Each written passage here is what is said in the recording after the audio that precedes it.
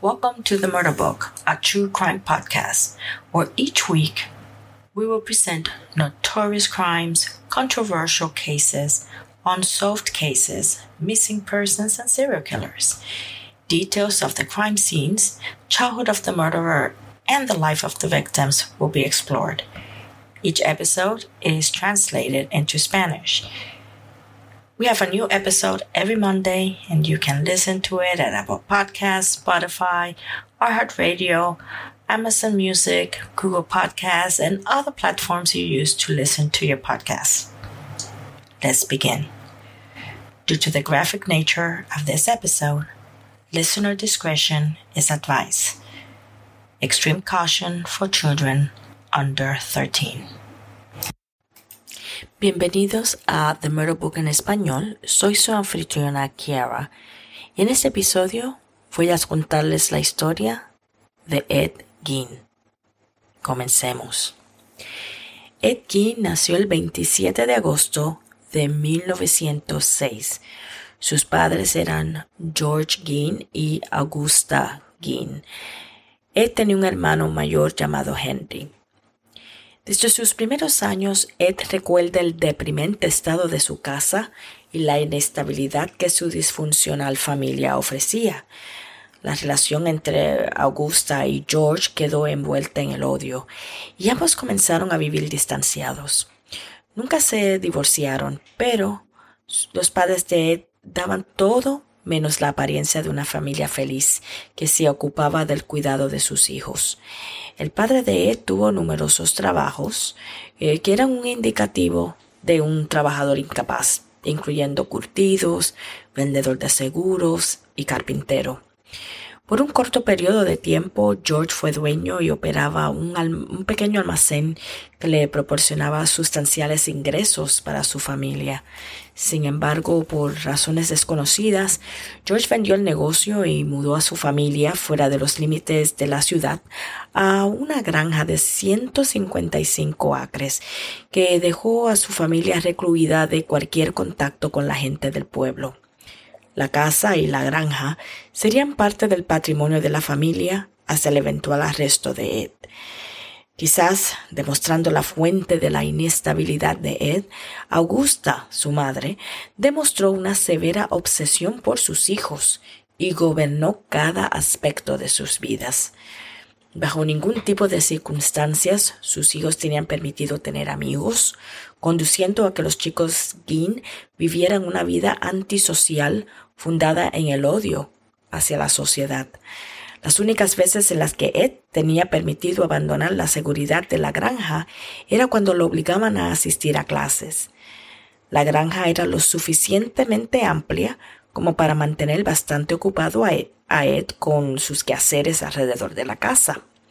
Sin embargo, a menudo se planteaba su falta de amigos y creía que su madre estaba en lo cierto en asumir que las influencias externas en su vida eran malvadas y sádicas.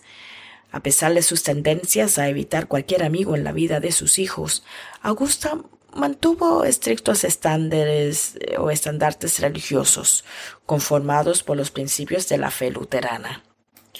Cada día Augusto tenía como prioridad el aprendizaje de sus hijos, mediante el cual les revelaría las atrocidades del mundo presente, refiriéndose a cada mujer que no fuera ella misma como una prostituta. En suma, Augusta les contaba las más gráficas historias de los noticieros a sus hijos, asustándolos lo suficiente como para que nunca quisieran abandonar la granja. Si bien Augusta estaba intentando salvar a sus hijos de los horrores del mundo, ella estaba, en efecto, inoculando los horrores que sus hijos eventualmente vivirían. Augusta leyó pasajes de escrituras que contenían testimonios gráficos de víctimas de violaciones, asesinatos y mala conducta sexual a través de sus enseñanzas. Ed fue otorgado con la oportunidad de asistir a la escuela, y esto quedaría asentado como la única vez que su madre le daría la oportunidad de alejarse de su mirada protectora. En la escuela Ed era conocido por ser antipático y vivir en su propio mundo. A menudo, Ed comenzaría a reír durante las clases de lectura, aparentemente tentado a reírse por bromas que él mismo se contaba. Sus compañeros de clase recuerdan que él era inteligente, pero carecía de las habilidades sociales básicas necesarias para sobrevivir en un sistema escolar público. Durante muchas instancias, Ed intentaría ser amigable con uno de sus compañeros de clase, solo para que su hermano revelara su pecado ante su madre. Ed sería entonces severamente castigado hasta que dejara de tener contacto con su compañero de clase. Los maestros de Ed eran condescendientes con su situación y a menudo intentaban hablar con la madre de Ed y convencerla de que tener algunos amigos podía ser beneficioso para la ineptitud social de su hijo. Sin embargo, su madre se rehusó a permitir que tuviera el privilegio de tener amigos, y Ed continuaría en espiral hacia un estado antisocial, posiblemente teniendo una condición mucho más profunda que simplemente ser antisocial. Ed permaneció cerca de su madre, a pesar de que ella controlara su vida por completo. Sus compañeros de clase recuerdan a Ed siendo extremadamente crédulo y parecía haber sido absorbido completamente por las enseñanzas fervientes de su madre. Y así concluiría la infancia de Ed, un muchacho con un extremo potencial y que era lo suficientemente inteligente como para triunfar, pero que permanecía atrapado dentro del mundo de seguridad creado por su madre.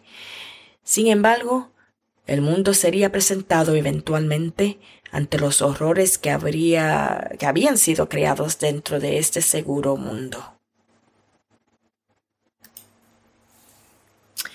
Ed y Henry continuaron por mantener su extraña vida, viviendo con sus padres, mucho más allá de sus años de secundaria. Sobre todo, los dos hombres que estaban satisfechos con la típica contención entre miembros de la familia se volvió un aspecto regular de sus vidas. Sin embargo, sus vidas cambiaron cuando Ed cumplió 36 años. El padre de Ed había sido un alcohólico durante mucho tiempo. El alcoholismo persistente lo atrapó y falleció el 1 de abril de 1940. Luego de realizar una autopsia en el cuerpo de George, los doctores concluyeron que había muerto de una falla cardíaca, el resultado directo de años de tomar alcohol. Ed y Henry estaban tristes por la muerte de su padre, pero su consistente negatividad y abusos no era algo que extrañaban. George había sido la única fuente de ingresos de la familia y como resultado, Ed y su hermano se vieron forzados a tomar cualquier tipo de trabajos en las cercanías de su pueblo para intentar pagar sus cuentas mensuales. La comunidad aceptó a los dos hombres y notaron su honestidad y fuerte ética laboral. Adicionalmente, Henry y Ed demostraron ser confiables a los miembros de la comunidad y pronto los dos tuvieron trabajos consistentes alrededor de la ciudad. Para Henry, su trabajo consistía en labores manuales, mientras que Ed estaba más enfocado en cuidar niños. Ed parecía llevarse muy bien con los niños de una manera mucho más consistente y como resultado se volvió un amigo de confianza de las familias que dejaban a sus hijos bajo su cuidado. Si bien Henry y Ed estaban contentos de poder trabajar nuevamente, Henry comenzó a desaprobar el profundo respeto y admiración de Ed por su madre.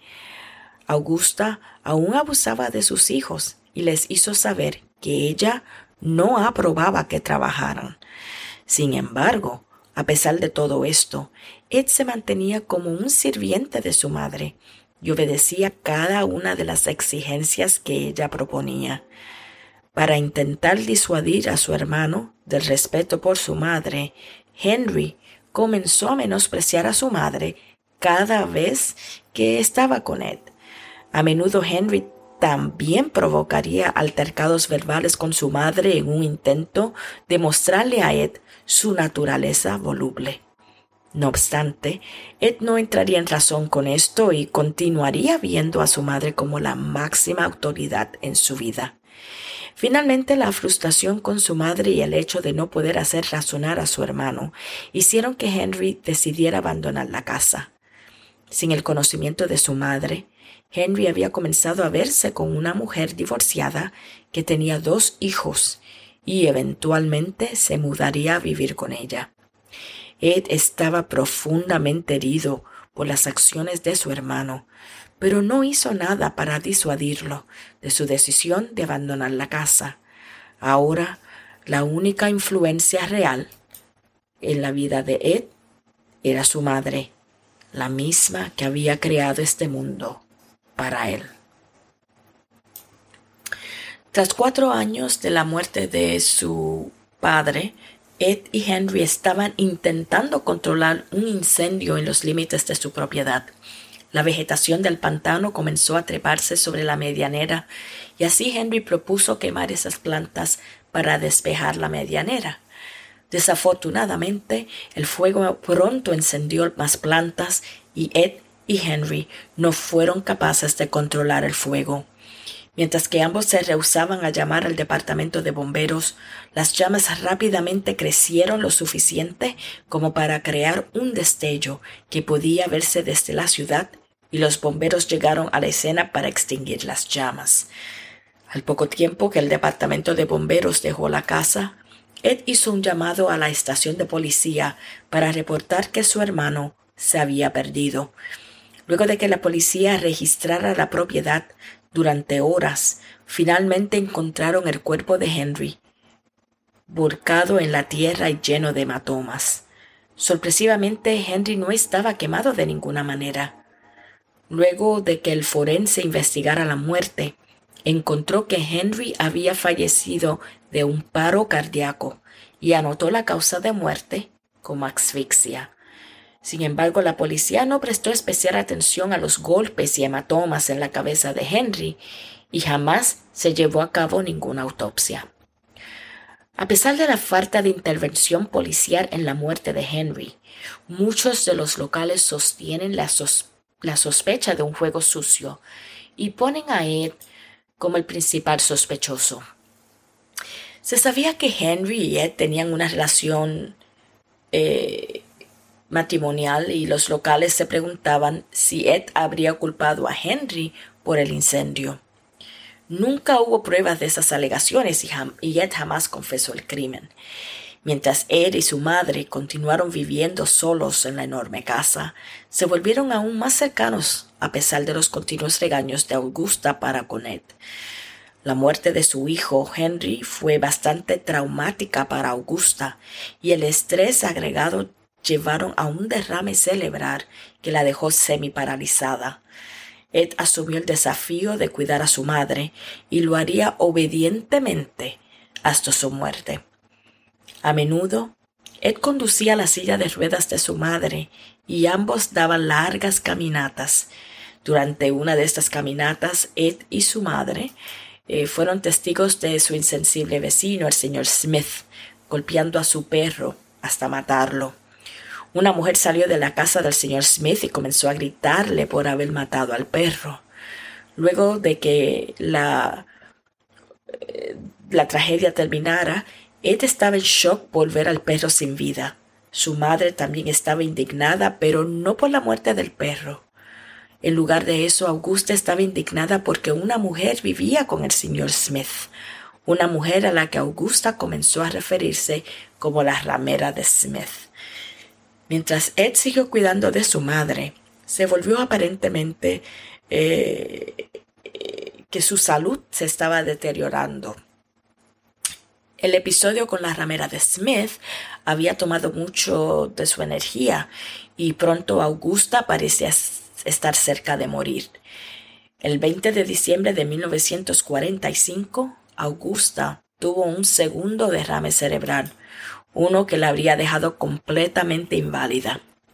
Sin poder hablar, Augusta yacía inmóvil en su cama todo el día, todos los días, mirando el espacio vacío sobre ella. Ed estaba destrozado por el deterioro de su madre, pero estaba determinado a cuidar de ella hasta el día de su muerte. Ese día llegó, el 29 de diciembre de 1945, cuando Ed regresó al cuarto de su madre para encontrarla fría al tacto.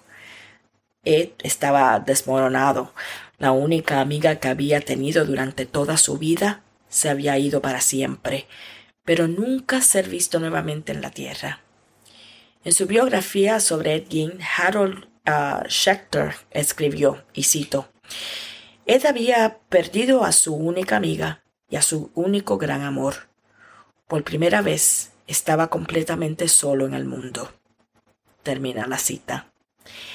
Desgraciadamente, Ed recurriría a métodos sádicos y terroríficos con el propósito de traer a su madre de vuelta. La vida de Ed Gein estaba lista para sufrir una dramática caída. Tras la muerte de su madre, Ed continuó administrando la granja familiar, atendiendo el ganado y tareas generales. Sin embargo, no podía lograr entrar al cuarto en el que su madre había muerto. Ed estaba demasiado destrozado como para entrar en cualquier habitación en la que su madre haya pasado largos periodos de tiempo. Para calmarse, Ed cerró todas las habitaciones que asociaba con ella y las bloqueó desde afuera. Estas habitaciones nunca fueron abiertas nuevamente hasta que la casa fuera subastada muchos años más tarde. En su tiempo libre y por las noches, Ed dormía en un pequeño cuarto que estaba ubicado junto a la cocina. Sin las instrucciones de su madre, Ed estaba perdido en su propio mundo. Para proveerse de una suerte de terapia, Ed comenzó a comprar suscripciones a revistas enfocadas en la muerte y diversos cultos que celebraban la muerte. Se cree que alrededor de este tiempo, Ed comenzó a exhumar tumbas y no se sentía afectado por sus pensamientos sobre la muerte. Además, Ed comenzó a desarrollar un interés en las prácticas de mutilación de los doctores del ejército nazi de años anteriores. Como entrada financiera, Ed comenzó a trabajar en la ciudad arreglando carreteras y también ayudó en la cosecha estacional de cultivos dentro del área. Cuando las finanzas se ajustaron, Ed vendió 80 acres de la granja de la familia. Sin embargo, los problemas de Ed estaban a punto de incluir ayuda legal cuando sus atrocidades salieron a la luz. El 6 de noviembre de 1957, Bernice Warden, una operadora de una ferretería en la ciudad de Ed, en Plainfield, en el estado de Wisconsin, desapareció. La policía no se detuvo en pensar por qué su tienda estaba cerrada debido a la actual temporada de ciervos. Sin embargo, cuando su hijo, el jefe de policía de Plainfield, fue a la tienda poco más tarde, encontró rastros de sangre y ningún signo de que su madre estuviera allí. Luego de examinar el registro de recibos, el hijo de Walden encontró que el último cliente al que atendió era Ed Gein. La policía encontró a Ed en una tienda de comestibles contigua y subsecuentemente fue arrestado. Luego de que la policía comenzó a registrar la casa de Ed, se encontraron con un terrorífico descubrimiento. Lo primero que encontró la policía al entrar a la casa fue el cuerpo de la señora Warden en un cobertizo detrás de la casa. La señora Warden había sido decapitada y estaba colgando de una viga, como lo haría un ciervo que espera ser procesado. Los policías estaban aterrados ante el descubrimiento e inmediatamente comenzaron a registrar la casa. Sería aquí cuando hicieron el más espeluznante de sus descubrimientos.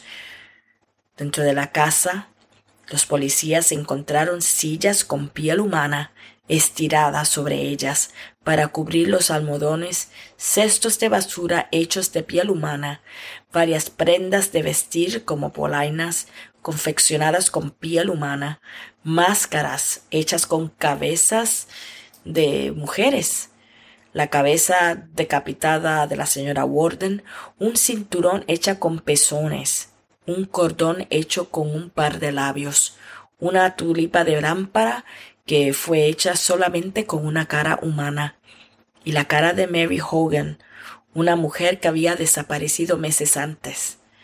La búsqueda de la señora Warden había terminado, pero los policías se encontraron ante un problema aún mayor: identificar los cuerpos que habían sido destrozados.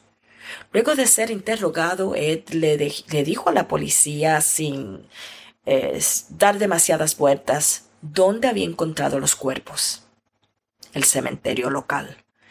Luego de un largo periodo de interrogatorios, se supo que Ed había registrado el cementerio cada noche en busca de tumbas frescas de mujeres que se veían parecidas a su madre.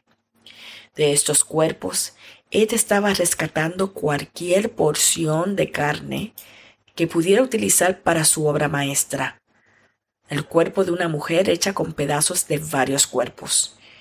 Ed tenía tal atadura con su madre que estaba empeñado en crear un disfraz de ella. Un disfraz que pudiera utilizar en cualquier momento que le extrañase. La policía estaba demasiado sorprendido como para indignarse con Ed, pero la bronca comenzaría a encenderse. Durante una entrevista con la policía, Ed encendió la ira de su entrevistador, tanto que su entrevistador aplastó la cabeza de Ed contra una pared de concreto. Los espeluznantes detalles de la vida de Ed estaban a punto de ser presentadas ante el mundo.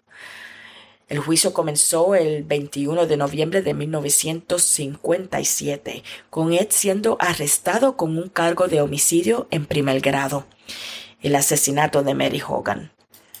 Sin embargo, los abogados de Ed le hicieron un examen de demencia y el resultado arrojó que Ed sufría de esquizofrenia y por lo tanto no podía ser puesto en prisión. El juez ordenó que Ed pase el resto de su vida en una institución mental correccional y así dejar de ser una amenaza para la seguridad pública. Casi 11 años más tarde, el juicio continuó presionando, con abogados discutiendo acerca de que si Ed sabía o no las consecuencias de lo que estaba por hacer antes de asesinar a la señora Warden. Ed fue considerado no culpable a raíz de su insanidad mental y le fue ordenado permanecer en el Instituto de Salud Mental de la ciudad de Mendota. Sus pertenencias fueron subastadas hasta que el fuego destruyó su casa y todas sus cosas resultado de un misterioso incendio. El 26 de julio de 1984, Ed falleció como resultado de un cáncer del pulmón. Los medios comenzaron a utilizar su vida para sus propias ganancias financieras. Su historia se convirtió en la fuente de nuevos programas televisivos, series y películas. Si ustedes han visto la famosa película llamada Psycho de 1960 o la famosa la masacre de Texas, The Texas Chainsaw Massacre, en los 70, esas películas fueron basadas o inspiradas en Ed Gein. Su confesión fue de hecho presentada en numerosos álbumes de heavy metal. Luego de ser sepultado en el cementerio de Plainfield, la tumba de Ed Gein comenzó a ser vandalizada tan regularmente que los oficiales de policía fueron forzados a dejar la tumba sin lápida y junto a la de su hermano y sus padres. Al día de hoy, la lápida de Ed Gein reside en el departamento del alguacil de Washoe County, o el condado de Washoe. La horrorosa vida de Ed Gein ahora estaba completa. Una triste reputación y memoria es lo único que dejó a su paso. Gracias por escuchar a The Murder Book en español. Que tengan una gran semana. Hasta luego. Thanks again for tuning into The Murder Book, a true crime podcast. You can find all episodes of The Murder Book for free on Apple Podcasts, Spotify, iHeartRadio, Podchaser, Amazon Music. You can go to my website, themurderbooktruecrimepodcast.com, All resources used in researching this episode, including books and newspaper articles, are on my website.